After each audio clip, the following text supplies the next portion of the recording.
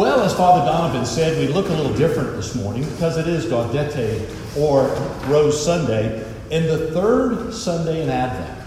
And the Latin word of Gaudete is to rejoice. So as they said in Philippians, today is a day to rejoice. And as we were preparing for Advent, Father Donovan and Mother Lisa came to me and said, "Mark, would you be willing to preach?" So how could I say no? So after some confusion and mixing about, I wound up on the third Sunday of Advent. So, to be the good student, I looked ahead. And the first Sunday in Advent is about recognizing the signs of the coming of our Lord Jesus Christ in clouds with glory. The second Sunday of Advent is about John the Baptist proclaiming a baptism of repentance for the forgiveness of sins, and that all flesh shall see the salvation of God. Clearly, Advent scripture this time is really going to be good. So, I skipped ahead to the fourth Advent, kind of like reading the end of the book first before I got to mine. It's about the joyous visitation of Mary and Elizabeth, where Mary proclaims, "My soul magnifies the Lord, and my spirit rejoices in God my Savior." Wow. So, you can imagine my excitement as I knew we would be vested in robes, and I opened the liturgical scripture only to be greeted by, "You brood of vipers." What happened? Is it possible that Donovan and Lisa read ahead of me? We'll never know, and they'll never say. As clergymen preaching, we always want to and tend to overemphasize the good and gloss over the bad. We want to bring good news. So let's look at today's scripture and try and find some good news that we can rejoice about in John's unusual way of preaching. Remember, John the Baptist's mission is to ensure that the crooked shall be made straight, the rough ways made smooth. He begins with a bold accusation and then identifies the sins of those present. He gives examples of fruits worthy of repentance, and then describes the wonderfully redemptive ministry of one yet to come. And folks, that is good news. But he starts with, "You brood of vipers." John's message in Luke is different from the one in Matthew. In Matthew, he's only speaking to the Pharisees and to the Sadducees when he calls them brood of vipers. But in our gospel today, he's speaking to the whole crowd. Regardless, is this any way to start a conversation? Clearly, John is not trying to win friends or influence people, but he has their attention. So next, our scripture says that he asked them a very important question, one sometimes we should ask ourselves. Who warned you to flee from the wrath to come? John is challenging them to ask themselves what has compelled them to come out into the desert to hear his word and to receive baptism.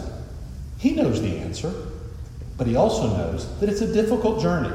Today, if you go to Jerusalem, the drive from Jerusalem to the Jordan near Jericho is about an hour's drive. But then, there were no modern roads, no cell phones, no Uber, no buses, no nothing. It was a barren desert, and it still is. There's very little water, and there's lots of bandits. It was dangerous for people to travel out. But this isn't just a physical journey. This is a spiritual one also.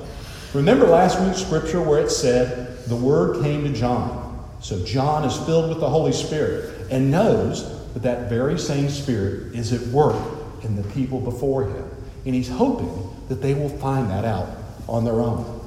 Then he tells them, bear fruits worthy of repentance. Now, I don't know about you, but my father always told my brother and I to always set a good example. Because no matter what we did, we would set a good or a bad example by our actions. And John is telling the folks that whatever they do, their actions will bear fruit. To me, those good fruits are those given by the Holy Spirit. Love, joy, peace, patience, kindness, generosity, faith, gentleness, and self-control. John reminds them that just because they are the children of Abraham, they are not saved. Remember our scripture. Do not say to yourselves, we have Abraham as our ancestor. For I tell you, God is able from these stones to rise up children to Abraham. Even now, the axe is lying at the fruit of the trees. Every tree, therefore, that does not bear good fruit is cut down and thrown into the fire.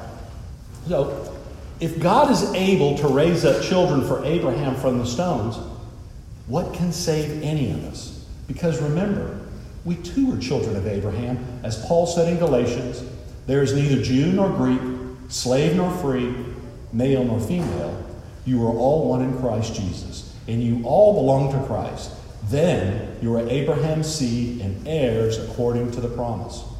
John is reminding those present and us that the hardened hearts of an all too often faithless people whose only belief is that they belong to the right family or faith will not get them the reward they expect.